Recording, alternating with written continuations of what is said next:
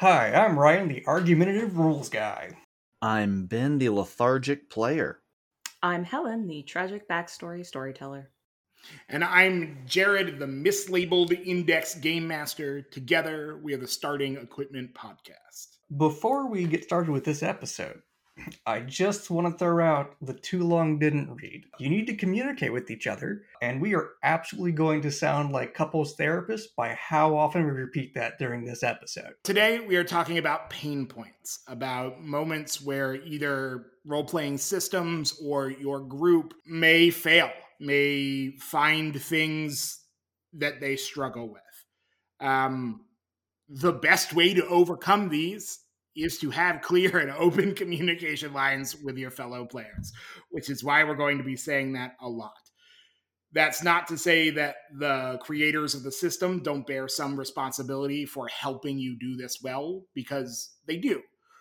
But many sins can be covered up by communicating. And always remember, resentment is the true death of anything. Good Lord. All right. You're not wrong, but wow, that went... All right, now we're going to start with I statements. Say I feel and not I know, okay? Let's... So Helen, why don't you get us started? So the first place that a session might break down is when the spotlight is over one player. Everyone should get to do something during the game. And some storylines do center around a specific character, that's fine. But there should still be roles for other players and other characters in that session or in that arc. That's something that we talked about a little bit during the engagement episode previously. And again, for this case, it's not to say that it's only the storyteller's job to make sure that all characters have something to do. We covered that as well in setting expectations for your engagement, being clear if, say, you'd rather be in for the ride or drive the bus. But a good place to start is just, as a player, being open to suggestions from other players and the GM. Be ready to yes and or no but, and look for places where you can fit in even when the spotlight isn't on you.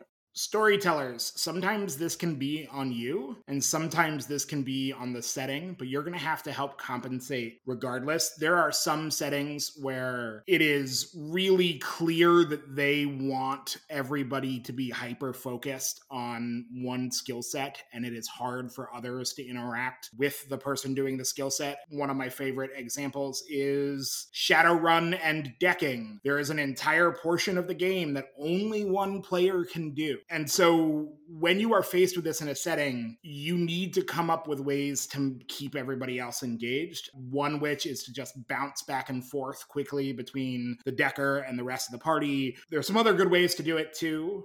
Ryan, I know you wanted to talk about one of them. So one solution I've seen is when you have a scene, especially a whole storyline, where only one of the characters can really participate, you can give the other players temporary NPCs so they can still interact with the story, even if it's not with their characters, and hopefully enrich the story for the primary player. In fact, Ars Magica has a whole subsystem designed around that idea that everyone's going to go on their own adventures and everyone has NPCs that are in everyone else's entourage. Ooh, that's kind of neat. Related to the example of Shadowrun, any game where you are going to have multiple dedicated subsystems, it will come up. But in games, for instance, where you can cross over major character templates, such as Chronicles of Darkness, World of Darkness, having overlapping opportunities to play character types from different books, it will come up. It has come up for us in our Hunter game when one character develops the ability to walk into dreams and do things in people's dreams.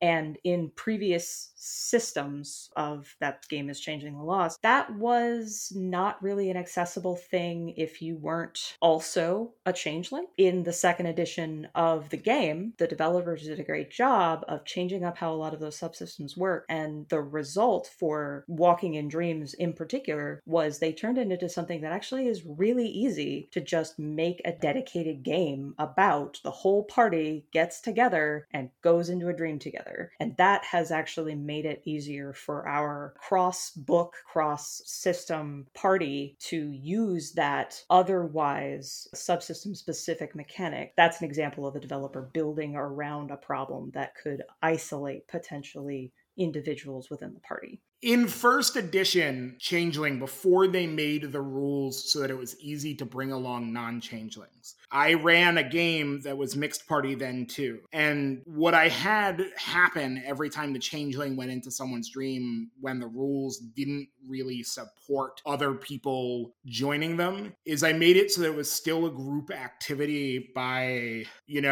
our werewolf went into the spirit world to chase the spirit that had information that needed to be relayed to the changeling. I had the mage create a link between the psyche of the two so that they could still communicate, and turned it into like a whole ritual for every party member in the group so that they all had a task to do. That is an example of when the setting fails you, clever GMing can still fix this problem or mitigate this problem. And be aware when you are approaching a subsystem or a part of your game that is going to do this to you, and try and figure out how you as the storyteller can mitigate. Hopefully, you run into a lot more of what Helen talked about, where the game makers actually fix the problem and make it so that you can all adventure together without needing to do this. We've talked about using the smash cut and pausing with one set of players so you can go over to the other set of players in order to build narrative tension and keep the focus moving around on different groups. We've talked about, in terms of genre, this happens in heist and Ocean's 11 style movies and shows all the time. You'll be focusing on one group, and then somewhere else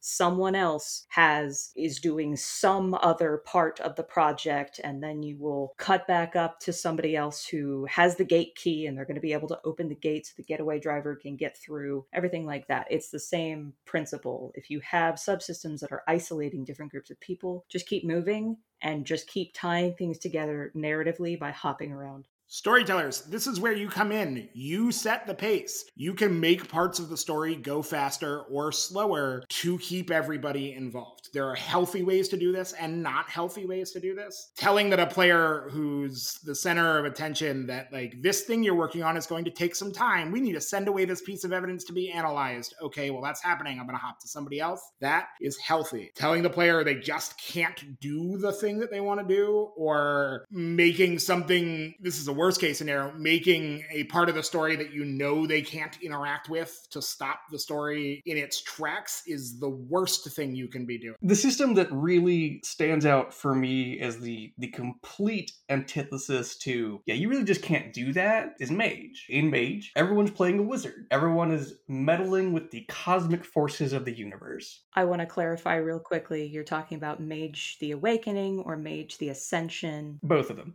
Telling a player who is there to play a wizard and to mess around with cosmic forces, like, you really just can't do that. Well, then why am I playing a wizard, right? That's the whole point of my character. I get to do this weird stuff. Just shutting them down that way it's just not part of the fun there. If somebody is doing something that seems completely counter to your story, don't tell them, no, you can't do that. Redirect them as you can to something that, like, this is similar to what you wanted to do, but might be easier to accomplish. And a lot of the time your player will jump on that, like, yes, let's do the thing. In our Hunter game, we had a book with a demon inside of it, and one of our players wanted to try and get into the book to fight the demon there. And I'm like, well, we can do that, but it might be easier and more successful if you find a way to bring the demon out of the book so that everyone else can help you. And they were like, oh yeah, that's a great idea. Let's bring the demon out of the book. And I do think it's important to note here too that that's going to depend on the type of game that you're running. Do people want a more hand-holdy, like, hey, maybe don't go that direction, this NPC's pointing over there, that area looks a little better? Or do you want just like, sure, try it? You want some new clean character sheets? Because, depends on what mood you're in too and what type of group you have. That's fair. When we were going through Blades in the Dark, one of the things that we talked about a lot was trying not to waste time at the table doing things that aren't fun. If a diversion from, say, plot action is still fun for everyone at the table, then go for it. But if it becomes clear that maybe some wires got crossed, maybe a player is interpreting what they are being told one way, and so they see one path forward, and that is not what the GM meant, or vice versa, then you can end up in situations where maybe the GM doesn't realize what the player is trying to do, and the player doesn't understand why they're running into a wall when they thought they were following sort of the direction of the clues. If you get the sense that that's happening, stop, communicate, ask the question, what is your goal? And if you can, How are you feeling? don't necessarily just fiat it all the time, but if the players come up with something clever, maybe you can let it work or let it help redirect them naturally in the course of the story toward whatever you were trying to get at in the first place, if you had that kind of plot, if you had the kind of plot that they're trying to discover your clues, as opposed to, say, things are coming together in a little more player-driven way. Your players coming up with unique things is a lot of why role-playing is fun. If your players come up with something that you didn't see coming, find a way to make it work. The only thing I would say, storytellers, particularly new storytellers, this can be really intimidating. If your players do this, if they come up with something innovative and it requires you to change your whole theory, do not be afraid to take a 5-minute break. I have done this to my players so many times where I'm like, yeah, that's a really cool, innovative thing. I have no idea how to handle that. I will be back after I read some rules and think about what you just did to me. One of the things I've seen in some of the online discourse between people in the tabletop role playing space, there are some games where you as a storyteller, you're laying things out in advance. And there are other games where you as a storyteller have the opportunity to find out what's going on at the same time as your players do. And those are also fun. And so, just a little bit of give and take, letting yourself kind of be surprised by your players and maybe change things accordingly can also help you get around some of those blocks. Don't be frustrated if players aren't going exactly the way that you want them to go. Like everyone's been saying, one thing that GMs might be tempted to do would be to have NPCs take a lead role to do the player's job. Make sure you don't do that. The players have to remain the main characters of the story, regardless. If they want to take the story in a different direction, that's completely fine. Yeah, you'll have to find some way to bring them back, but don't try and bring in some OP wizard or whatever to take them by the hand and lead them exactly where you want. Storyteller alert, buzzer, alarm, woo, woo, woo, woo. Capable NPCs make your game more fun. If your players are the only people in your story who aren't totally incompetent, your story is going to get boring really fast. Capable NPCs are great texture. They also make the world feel real.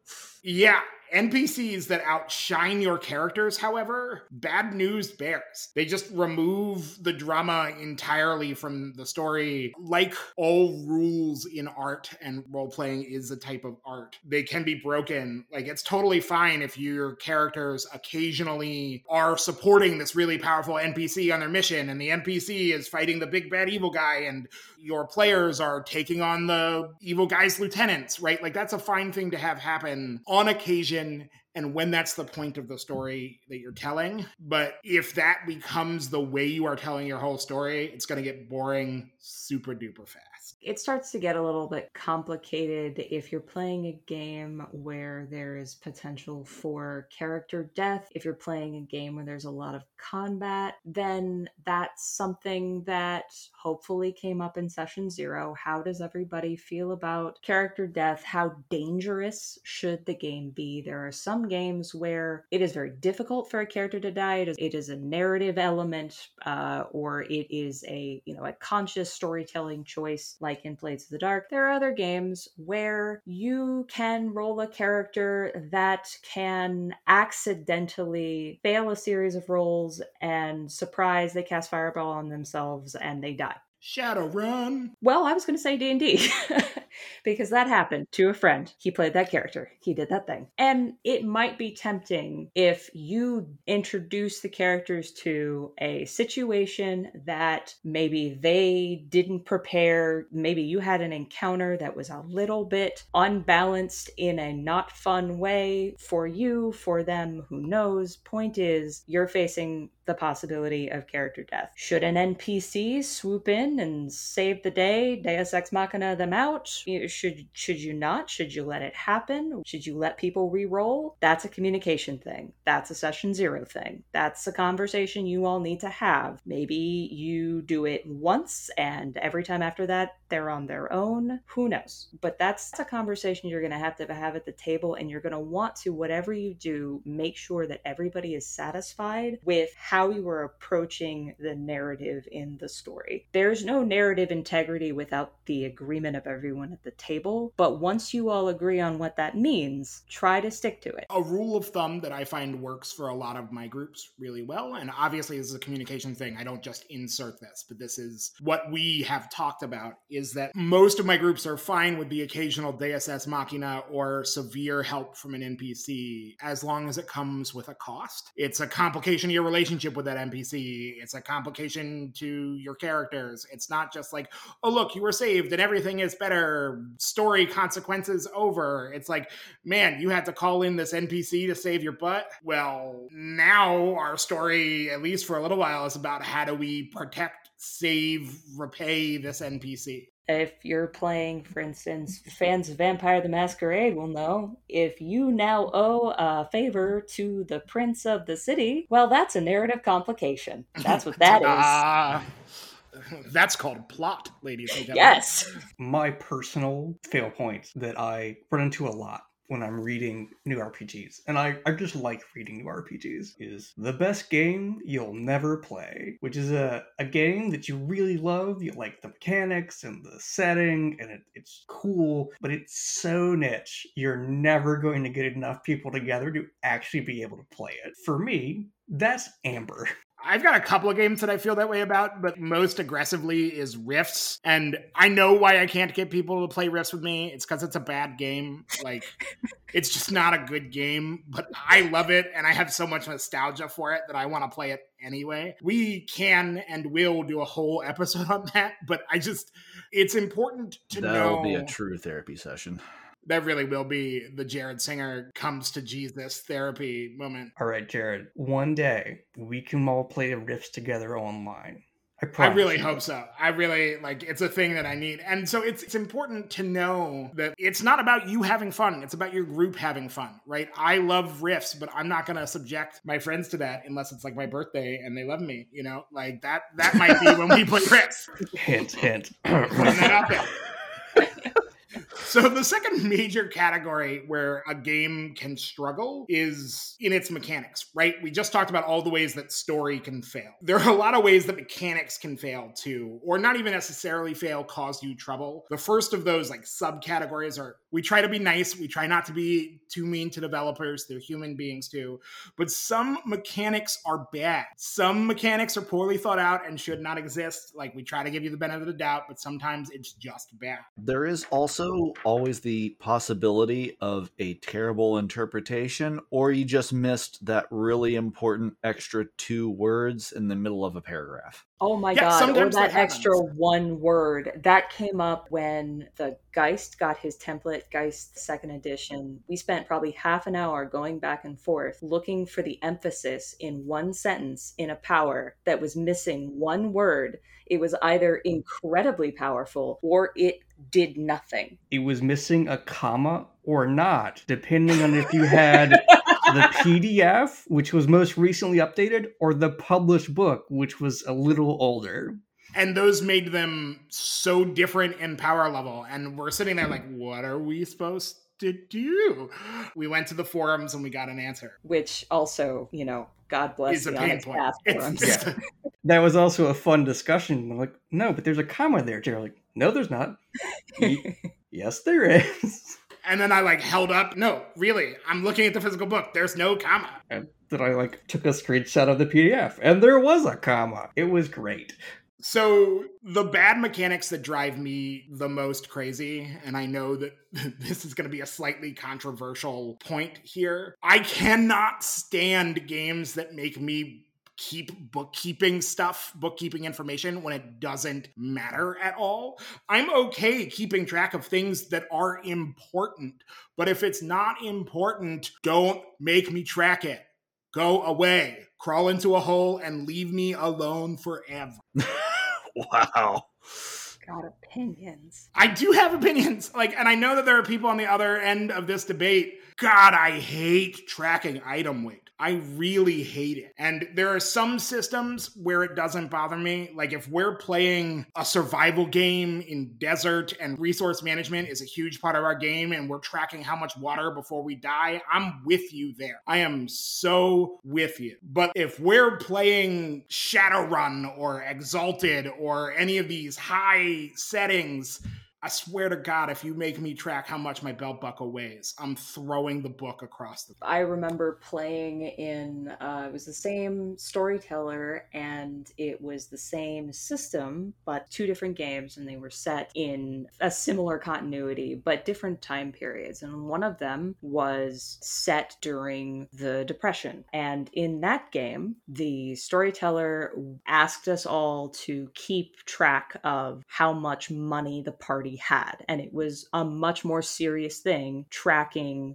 how much money we all had. In the other game, it was not set during the Depression, and it wasn't a big deal. The themes you're going for in your game, in the setting for your game, you can choose to put emphasis on different things. Like Jared said, if you want that granular simulationist feel for your survival and resource management game, that's one thing. If you don't, and by you, I again mean the table, don't think that that's super important, you don't have to add it. It's fine. Yeah, where bookkeeping drives me crazy is when it's not necessary, when the system tries to put it on you and it's doing nothing for your setting. Get out of here. Nobody cares how much my hair gel weighs. Go away. Now, when you run riffs, I'm going to play someone who keeps meticulous track of his Dapper Dan hair gel.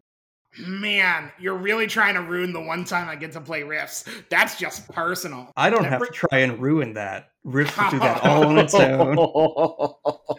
That brings us to the second type of mechanic that drives me crazy, which is mechanics that put players directly in conflict with each other during co-op games. There are some games, Amber being a great example, that are intended for your characters to be in conflict with each other. But the vast majority of tabletop games are cooperative, and mechanics that put you at odds in that situation are the devil. Let us now do a reading from Free League's Alien, the role-playing game, which I must say before I proceed to make fun of it, a lot of people really love. As the company agent, talents is called personal safety. And this wonderful talent allows that if you are attacked or otherwise end up in fatal danger, and if another PC or friendly NPC is within short range, you can make a manipulation roll, and if you succeed, the other player or friendly NPC takes the damage. A note, it doesn't have to be voluntary on their part. Yes! That's the part that drives me crazy. There are plenty of mechanics and plenty of games that are like, get behind me, right? Yeah, this is the inverse of an interpose. Right.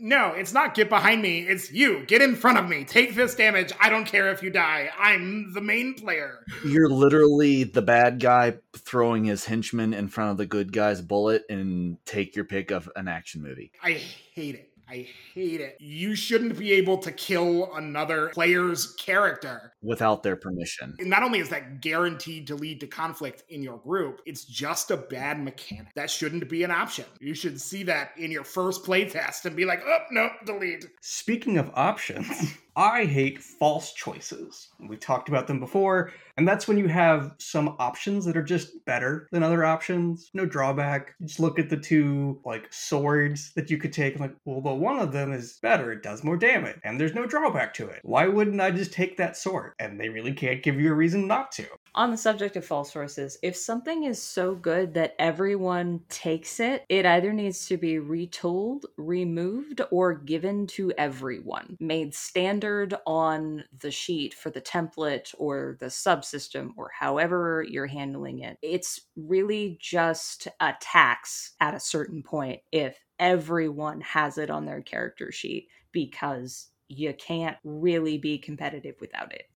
An example from Exalted 2nd Edition. You got these bonus points that you could spend however you want to build your character. In theory, you could spend however you want. But if you did not spend them buying up a particular thing called Essence, your character was just bad and would never be good again. And so every single player who played the game, you all either agreed, either none of us are upping our Essence at character creation and we are intentionally handicapping our characters, and that's fine because we're all in it together, or we're all doing it. And those were the only two options. If one person did it and the others didn't, the person who did it was just way better for the entire duration of your game. Which leads us right into something I hate, which is when certain abilities or powers that a character has break the game. You really have to address that immediately. They need a fix, whether that is house ruling them, pretending they don't exist, whatever it is. If you don't deal with them, it will become an arms race between the players and Game Master. This came up once in a game of Shadowrun. We keep bringing up Shadowrun for these various examples. That says something, I guess.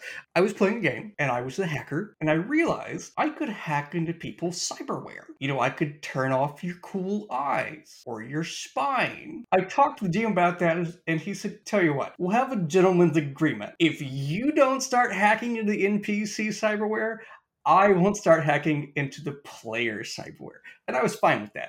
Because if we had gone down that road, A, it would have been awful when you just point at someone, your spine doesn't work anymore. And B, it would have led to an arms race where people put digital countermeasures into their cybernetics to protect them from hackers getting into them. And that would just be nonsense. Yes, and when referring to simulationist again, we were talking about the Shadowrun setting in a narrative sense. That makes complete sense. There should be countermeasures against that in the setting. Also, that's a lot to keep track of, on top of all of the other subsystems that you have to keep track of in Shadowrun. That sounds like bookkeeping you don't need. Huzzah! Full circle!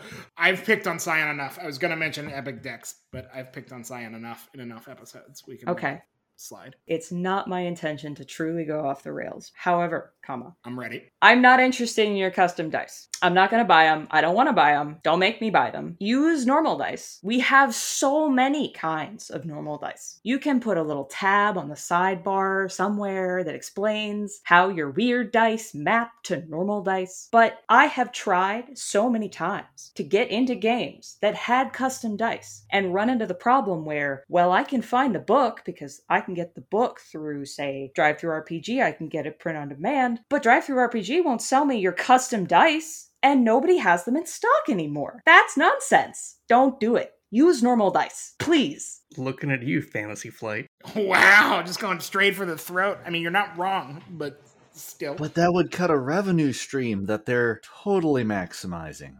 And really though, have custom dice ever added anything to a game? No. Have you ever looked at a game and been like, oh man, the custom dice make me want to play this? No, not one time. No, what I want from my dice is that when I dump out my massive bag of my pretty math rocks, they all are pretty math rocks together. I don't have to worry about finding your weird ones at the bottom of them. I can just use any set of D6s.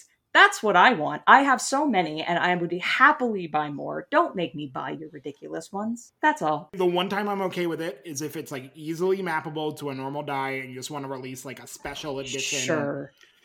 Right? But that's not really custom dice. That's that's, themed dice or whatever.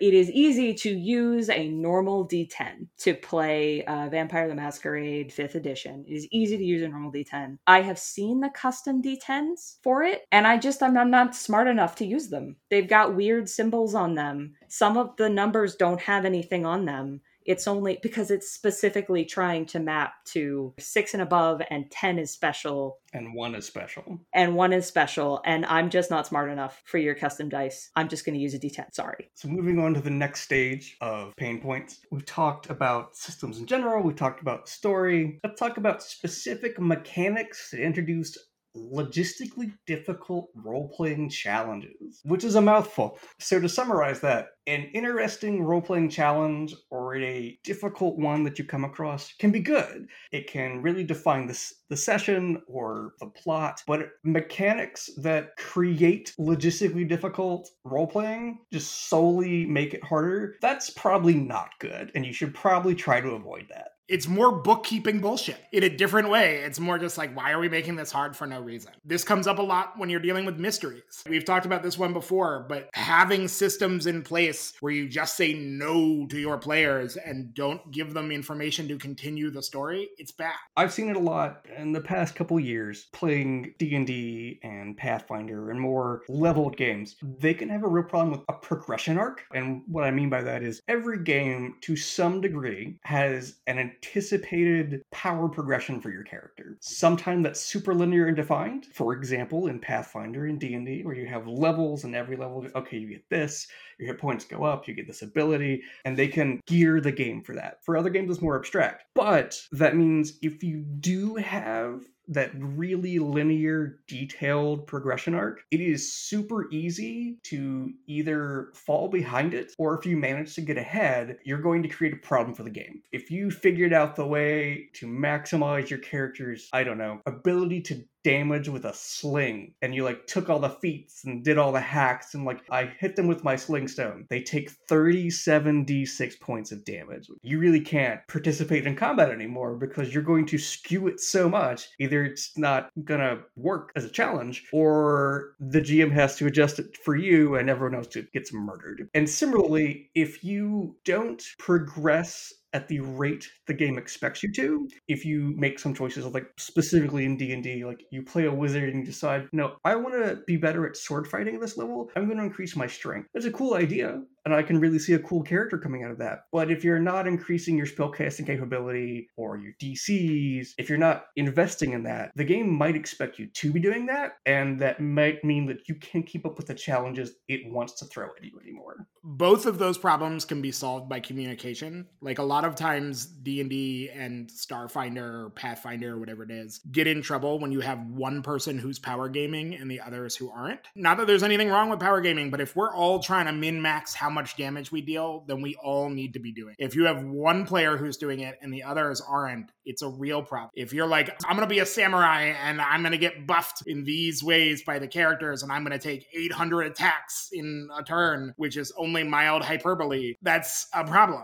And the same thing, if everybody decides, if the whole party decides, we're going to take a level off from enhancing what we should be doing to take this level to make our characters more interesting, then that's fine. Then that's okay. But if you're the only character who does it, you're going to have a bad time. Another problem is sometimes in games that are more freeform, you have players that screw themselves. Cough, Ben, cough, cough. By just not spending their experience. At one point, Ben came to me and was like, I don't know why my character is so weak. And I was like, well, let's figure that out. And it turns out he had 90 unspent experience points. In a game where you get one experience point, every 4 sessions? Would you say on average? No, more one experience point every 2 sessions usually. Yeah. And you just had 90 unspent XP. He had an entire other character on his sheet. Yeah. That's what he had. Meanwhile, the rest of us are running around scraping one beat after another to get XP, and Ben's just wandering around. And then Ben spent all his XP, and then he sent me a message like, wow, my character feels really good. And I'm like, no shit, Sherlock. Welcome to the party. What do you... Yeah. Congratulations. Welcome back to the game. When you place that go-kart engine with a Hemi, what do you think's gonna happen? Come on, buddy. And I know that I'm making fun of Ben, and Ben's laughing at himself here, and that's good. But to be real, this should have been a communication moment where I spoke to Ben long before we got there. And that was a communication failure. As soon as I noticed, Ben, hey, you haven't bought anything in a while. Do you want to spend those 10 XP? And I should have asked him rather than let it get to 90. I mean, we all learned a bit from there, but yeah, it helps. You got to spend that XP. Now I send Ben an email every month being like, so what do you want to buy on your character? And I'm like, oh yeah, experience, yeah. You should just automate that, set up a macro, so the first of every month it just sends that. I really should. That would save me some time. Actually, Jared, you already mentioned it. It is really easy to have one character run away with a mechanic or competency or specialization. And I think that happens a lot in more abstract games, or games where like you have more point buy, where the game actually expects you to generalize your character and be a somewhat well-rounded person, which ironically, to call back Shadowrun again, Shadowrun both expects you to super specialize, but also punishes you for not being well-rounded. If you make a character the way they expect you to in the book, you can't operate in society. You can't make the skill checks to look something up on Wikipedia if you follow the rules as for most characters. It's that extra level of stress testing, honestly, on the developer side. When they present NPCs in the back of the book, and there are games I know they've done this, and they give you, like, this is a sample low-powered character, a sample starting character, and you read exactly what's on that sample quote-unquote starting character sheet, and you know you cannot actually build what they've presented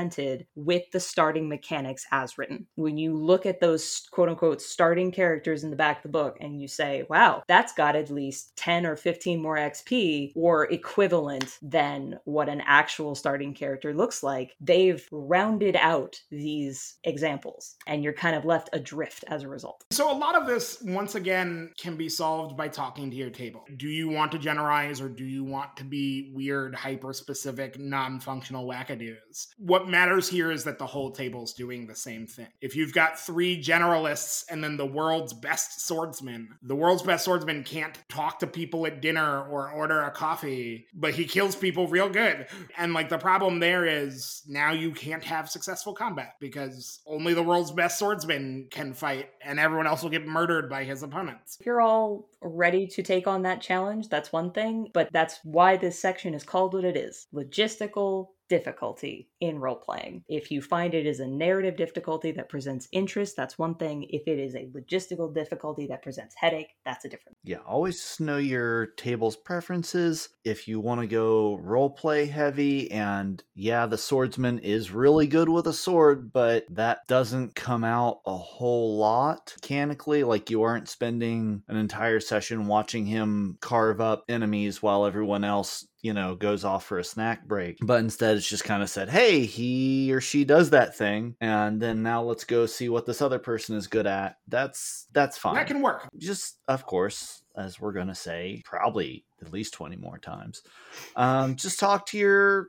table and see what type of game everyone wants to play. The next big category of mechanics that can totally screw up your game are dogs that caught the car mechanics. Your dog loves to chase the car, but then it catches the car and doesn't know what the hell to do now. That's a problem. I see it a lot where you get abilities that make you very narratively important in some aspect, but by doing that, they change the entire nature of the game. I get this ability, well, now I'm the head of an organization, a cult, a company, a tavern, whatever, but it gives me a bunch of social influence. That's great. That's a cool character concept, but if you weren't set up for that before in the game, you are now playing a very different game if you are now the center of attention in that way. Powers that might have, say, a day-to-day logistical upkeep that's sort of written in and which need to be massaged or house ruled in order to fit into your game, they can accidentally create some additional unfun upkeep. The example that comes to mind most readily, the 2nd edition of Werewolf the Forsaken, which, if you're not familiar, werewolves. The point is, a character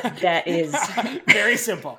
Very simple. I like how you laid out that's nice, too long, didn't read. A character that is sort of at middling to higher relative power level in the game. There is a mechanic, it's called the Sacred Hunt. It becomes an actual spiritual obligation to your character, and they start taking checks to a stat called Harmony, which represents their relative balance between their werewolf self and their human self, essentially. Essentially like degenerative. Well, sort of. Sort to of. simplify, yeah. How well balanced are you between the poles of your nature? And if you start failing those checks, sliding one way or another, it will dramatically change how your character goes. But more directly to the point, if you are not participating in the Sisker Da, the sacred hunt, then you're going to start making those checks at an increasing frequency, the higher your character's relative power level. For fans of the Chronicles of Darkness games, essence, the stat that represents how werewolfy your werewolf is. If you're playing a bunch of werewolves in a pack together, that's relatively easy to handle. If you decide you wanted to play a blended template game, and now your werewolf has this spiritual obligation that they need to meet, that could be something that you can easily accomplish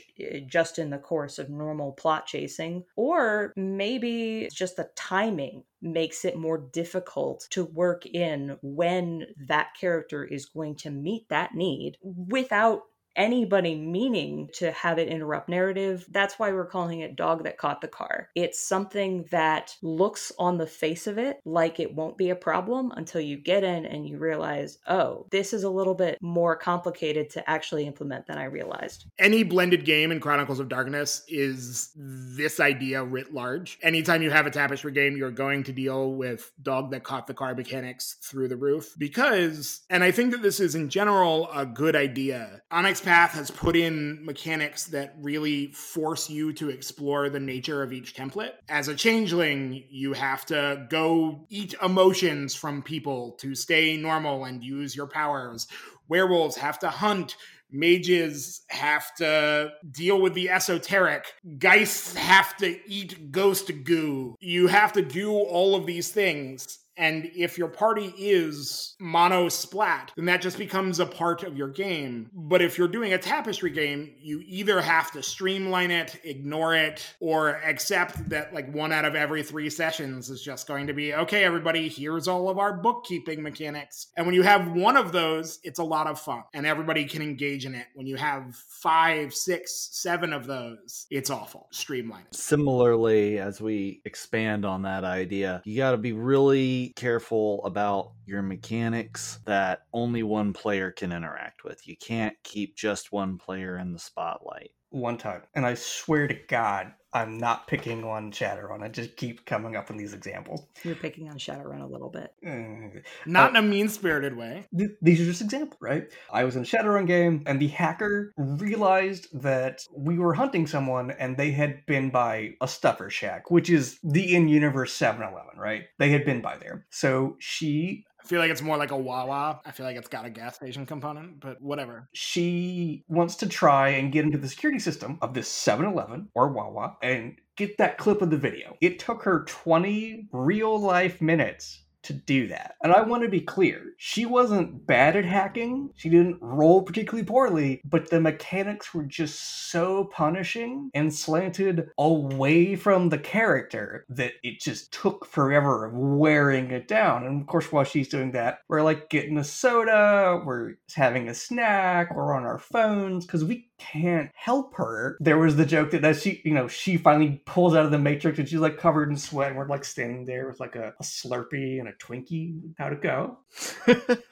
Let's talk about a different situation in which this can happen. Superhero games. Superhero games can run into these sorts of problems. Real fast. There is the classic, tell me again how Batman and Superman are both on the same team. Tell me again how that works. There is also, if anyone is familiar with Mutant Ninja Masterminds, in a lot of superhero games, when you are building your power sets, you might have everybody have a great idea of their special power set they want to have, and they're going to put all their powers together to, work together to do whatever it is superheroes do. Every single time I have played in a superhero game, and this is not a negative thing at all, but there have always been people who looked at one power set and said, wow, I want to have this. This is a little stealthier. This is a little more subtle. This gives me this other kind of way to interact with the plot that isn't super strength or mind powers or anything like that. But we're not always just talking about games that have a bunch of different unique subsystems or games where you can cross templates in interesting ways. Sometimes we're talking about games where you have so many options and everybody with best intentions can go and build their cool idea. But now you as a storyteller, you as a player interacting with your fellow players, all have to keep track of all of the different weird and unique ways that you individually can interact with a plot. And that's just a lot of cats. It's not a bad thing, it's just a lot of cats. In a sort of related vein, sometimes you have mechanics that don't interact well with the setting. And I swear I'm gonna make ludonarrative a thing. There's gonna be merchandise with that on it one day. But yeah, you could have mechanics that seem fine. No. Hold up. Don't brush past that. Pull out your personal soapbox. Let's hear about the ludonarrative. Sure. This is your chance. This is your moment. All right, so ludonarrative, in case you missed it in the previous episodes where I talked about it, ranted about it. Ludonarrative is how the mechanics in the story interact. If you have a cool mechanic that explains how wizards use magic in your world. So, Shadowrun, here's a good example. In Shadowrun, you're not... Yeah, in Shadowrun, you're not limited to how many spells per day you can cast. But every time you cast a spell, you have to make a check to avoid getting hurt by it as you channel that energy. That's a great ludonarrative. That's a good mechanic and system and story interaction. Wizards burn themselves out doing this, but if they really want to go for it, they can overcast and, I blow up the tank. My brain melts out my ears, but I blow up the tank. Versus a more distant related mechanic like in D&D where, okay, I prepared 3 spells today. That's what I can cast. Why? That's how many spells a wizard of my level can prepare. That's just how the system works. That's a lot harder to make sense out of the setting with, right? That's a lot harder to explain in universe. The other mechanic I think about a lot that really stands out this way. In D&D, warlocks are kind of presented as a taboo thing that people are wary of. Like, they're supposed to be witches, right? Especially if you're like a Great Old Ones warlock or an Infernal warlock. What, making a deal with an unknowable beast is bad? Question mark? Where'd you get your powers? Oh, there's this thing that lives under the water and I sacrifice people to it. I don't know its name. When I think about its name, I start to claw out my eyes. So I try not to do that. I'm going to stop you right there. What? Why are we talking to you? Oh my God. That's a thing. But also, if they're supposed to be that taboo and weird and shunned, they are the only class that has some certain spells. So in universe, if someone sees you casting some of those spells, that should be a real big red flag. Like, oh, he cast that? He made a deal with the devil and sold his soul. That's sort of a problem. No. And sometimes they just don't work, the mechanics. Sometimes you're just going to have to, as Ryan was talking about earlier, have a gentleman's agreement or just, excise them. A superhero game example. There are a lot of superheroes that, you have the Venom thing where you're a guy and then Venom climbs all over you and you're a different guy with different powers. I love that in comic books. And so the first time I played Mutants and Masterminds, I was like, yeah, I'm going to go for the whole symbiote thing. I'm going to have no actual powers, but I'm going to be a super researchy smart guy just myself. And then the thing is going to come over me and I'm going to be a combat monster. Little did I realize that this meant I actually got to spend as many points as everyone else did twice. Oh. And so I was just actually 2 characters and twice as powerful as the rest of the party. And I was like, wait, how did the game let me do this? I didn't even mean... And I realized that I had created an utterly broken character completely by accident because the game told me it was okay. Their solution in later editions was to make that power. You don't take that power when you combine to make something stronger. You build the stronger thing and take that power to break apart into smaller things. You would play Voltron and take that power, and then you turn into individual robots. And that might work, but I remember that first time Sure. we were all new to the setting. None of us had played in Mutants and Masterminds before, and I was like, oh, I'm just way better than every character on pure accident.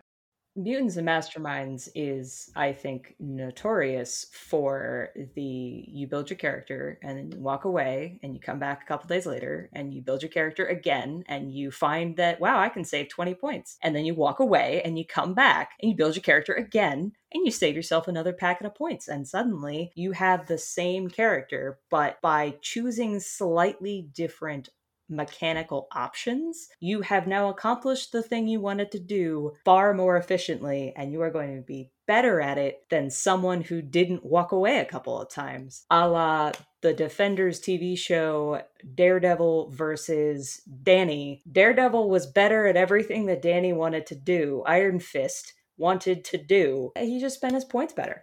That's it. Mechanically, if we're talking about that in a Mutants and Mastermind situation, the player of Daredevil spent their points better and got more for fewer drawbacks than the player of Iron Fist. That is what we are describing here. The worst case of this I've ever seen was in Heroes Unlimited, which is the superhero chunk that builds into rifts. Most superhero games make very generic powers, like Blast. It's a ranged damage attack. Describe it however you want. It doesn't matter, right? That's just narrative. Not Heroes Unlimited. That's not how Rifts rolls. Nope, not Heroes Unlimited. Heroes Unlimited, they sat down and they went through every comic, every movie, every television show, every video game, and they wrote up each individual power they saw. So Fire Blast was different from Ice Blast, which was different from Telekinesis, which was different from Laser Eyes. They wrote out different mechanic rules for 27 different blast powers, all of which were mechanically unique, and some were far better than others for, I guess, reasons. This is the book that has been shown to stop a bullet, right? Yes. No. Yes. That is No? Hero System. My mistake. Different. Heroes Unlimited in one edition interchanges the words weight and mass a lot in one power. Oh. It also wrote up individual powers for turning into different things. Not like, oh, you have shapeshifting. Like, okay, you can turn into metal, like Colossus, or you can turn into glass, or you can turn into a ragdoll version of yourself. My favorite, you can turn into a non-sentient gas cloud. How do you choose to turn back? How do you choose to turn back? Rule number 1, you don't shapeshift your brain. It was an experience playing that game. So the last major pain point isn't the rules of your game. It isn't the setting of the game. It is the culture that surrounds the game. This could be an entire podcast by itself. This is several podcasts, many long Twitter threads, many blog posts, at least one book that I am aware of, just talking about gaming culture collectively, culture of individual groups, the science behind how people enjoy their hobbies together, and consistent things that social scientists have found about hobbies. We're not going to get into all that detail. We can't. We just can't. We're 4 people just talking. You know, there's lots of scandals and drama that happens in any group that is passionate about anything. That's not what we're talking about when we're talking about culture. We are not talking about Gamergate. We are not talking about right-wing nut jobs. I mean, I'm happy to talk to you all about those things at a future time, but that's not what we're talking about here. The big thing, ultimately, is you're there, for the most part, to have fun with your friends. If someone's uncomfortable or unhappy, they're just not going to be able to do that. And what we're doing here today is trying to talk you through some ways to help you through that. Or it's about telling a good story, or maxing your character's level, or min-maxing, whatever. But just make sure that you're owning what your culture for your role-playing group is, and that you're very upfront and very explicit about what you're here for, so that everyone can be on the same page. When people's expectations don't line up, that's where gaming groups get into trouble and where things explode. One of the reasons we're talking about this is because it's become a topic on social media recently. Gaming has become more mainstream in the last couple of years, and it's growing really fast. Huzzah! Huzzah! More people to game with. But because of that, there's been a lot of shifting and re-examining of gaming itself and the culture that surrounds it. And if you go into social media, especially I've seen it on Twitter, there are a lot of independent developers and individual gamers who are talking about that, about their experiences at tables, about what they liked, what they didn't like. And it's leading to some really innovative choices in game design and how we talk about things. And I'm sure a lot of that also happens at the larger companies, but we don't get to see it happen. And because it's larger, it tends to happen slower there. But if you're interested in this, go out there and just do hashtag RPG.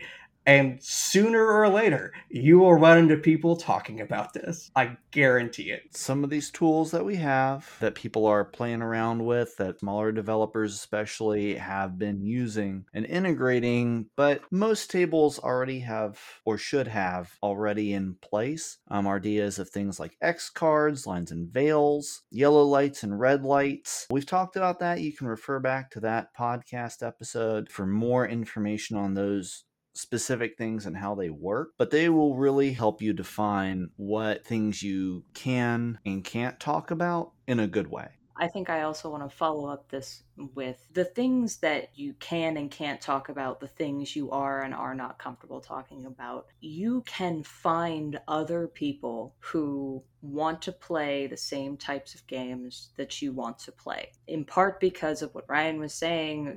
These conversations, this sort of hobby-wide soul searching is happening all over the internet. You don't have to just satisfy yourself with the 3 people who also live nearby and are willing to roll dice with you. There's a whole world out there. You can choose who you take advice from, who you take input from, and sort of build your own network. That's possible now. Give yourself the gift of separating the people from the games that they play. And what I mean by that is, like, I'm not excusing people being awful to other humans in game. Like, that's not a thing that good people do. What I'm saying is that some of my dearest friends who I love spending time with and even love gaming with sometimes want to play games that I want nothing to do with. I got approached recently about some folks who wanted to do a very bloody, that's one of the things, they wanted gore to be the focus, and their pitch to me is like, we want to do Kill Bill the RPG. We want cinematic songs playing in the background, blood flying everywhere, and we want it to be as gory as possible. Metal. And these are people I enjoy spending time with. And I was like, that sounds like a really cool concept. I was like, I want nothing to do with that game. I love spending time with you all, but that is not where I go to for my fantasy stuff. They're like, but wouldn't it be cool to like slide across the room on pools of blood? And I was like, no, I don't want to do that. I want to do a different thing in my game. What I'm saying is give yourself the gift of saying no to that, but not having it change how you feel about those people. They're still my friends. I still game with them occasionally. I just don't play that game. I don't want to play that game. That's not for me. Every time we've talked about the importance of communication previously on this podcast, and we've mentioned, like, maybe you get into a point where you find out that your players want to do it, you don't, somebody else at the table doesn't want to do it, you do. It is okay to walk away from that game. It is okay. If you want to resolve it, if you all want to come to some other agreement, come to some other arrangement, if you want to all work together to make sure that you can make something else work, absolutely go for it, do that. But if you go through these processes and you find out, I don't think I'm going to be happy here ultimately, it is okay to walk away from that game, and you should. Last thing that I want to say, and it is related to the game I just told you guys I opted out of. The one thing that they told me they were going to do that I think would be neat for one of our games sometimes is everyone had to come to each session with one song. And every time they got into a fight, they were going to randomly select a player, and their song was going to be the background music of the fight. And you needed your fight moves and everything and choreography and whatever to reflect the mood of that song.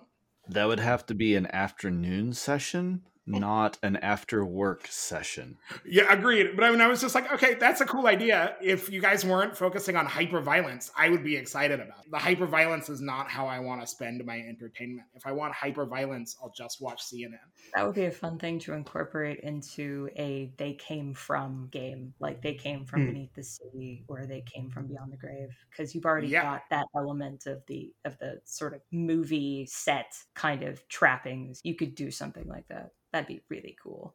And the most important thing, Jared, is that you forgave yourself for saying no. No, but like, really though, like I had that moment of like, oh man, am I really saying no to hanging out with some of my favorite people? And then I was like, yes, I am, because they're doing a thing I don't want to do. And you can still hang out with them in other contexts. Yes, we can still be friends. I don't want to pretend I'm in a Kurosawa film. That's not. Yep. Just not how you like to play. Well, I'm Ryan, the argumentative rules guy. I'm Ben, the lethargic player.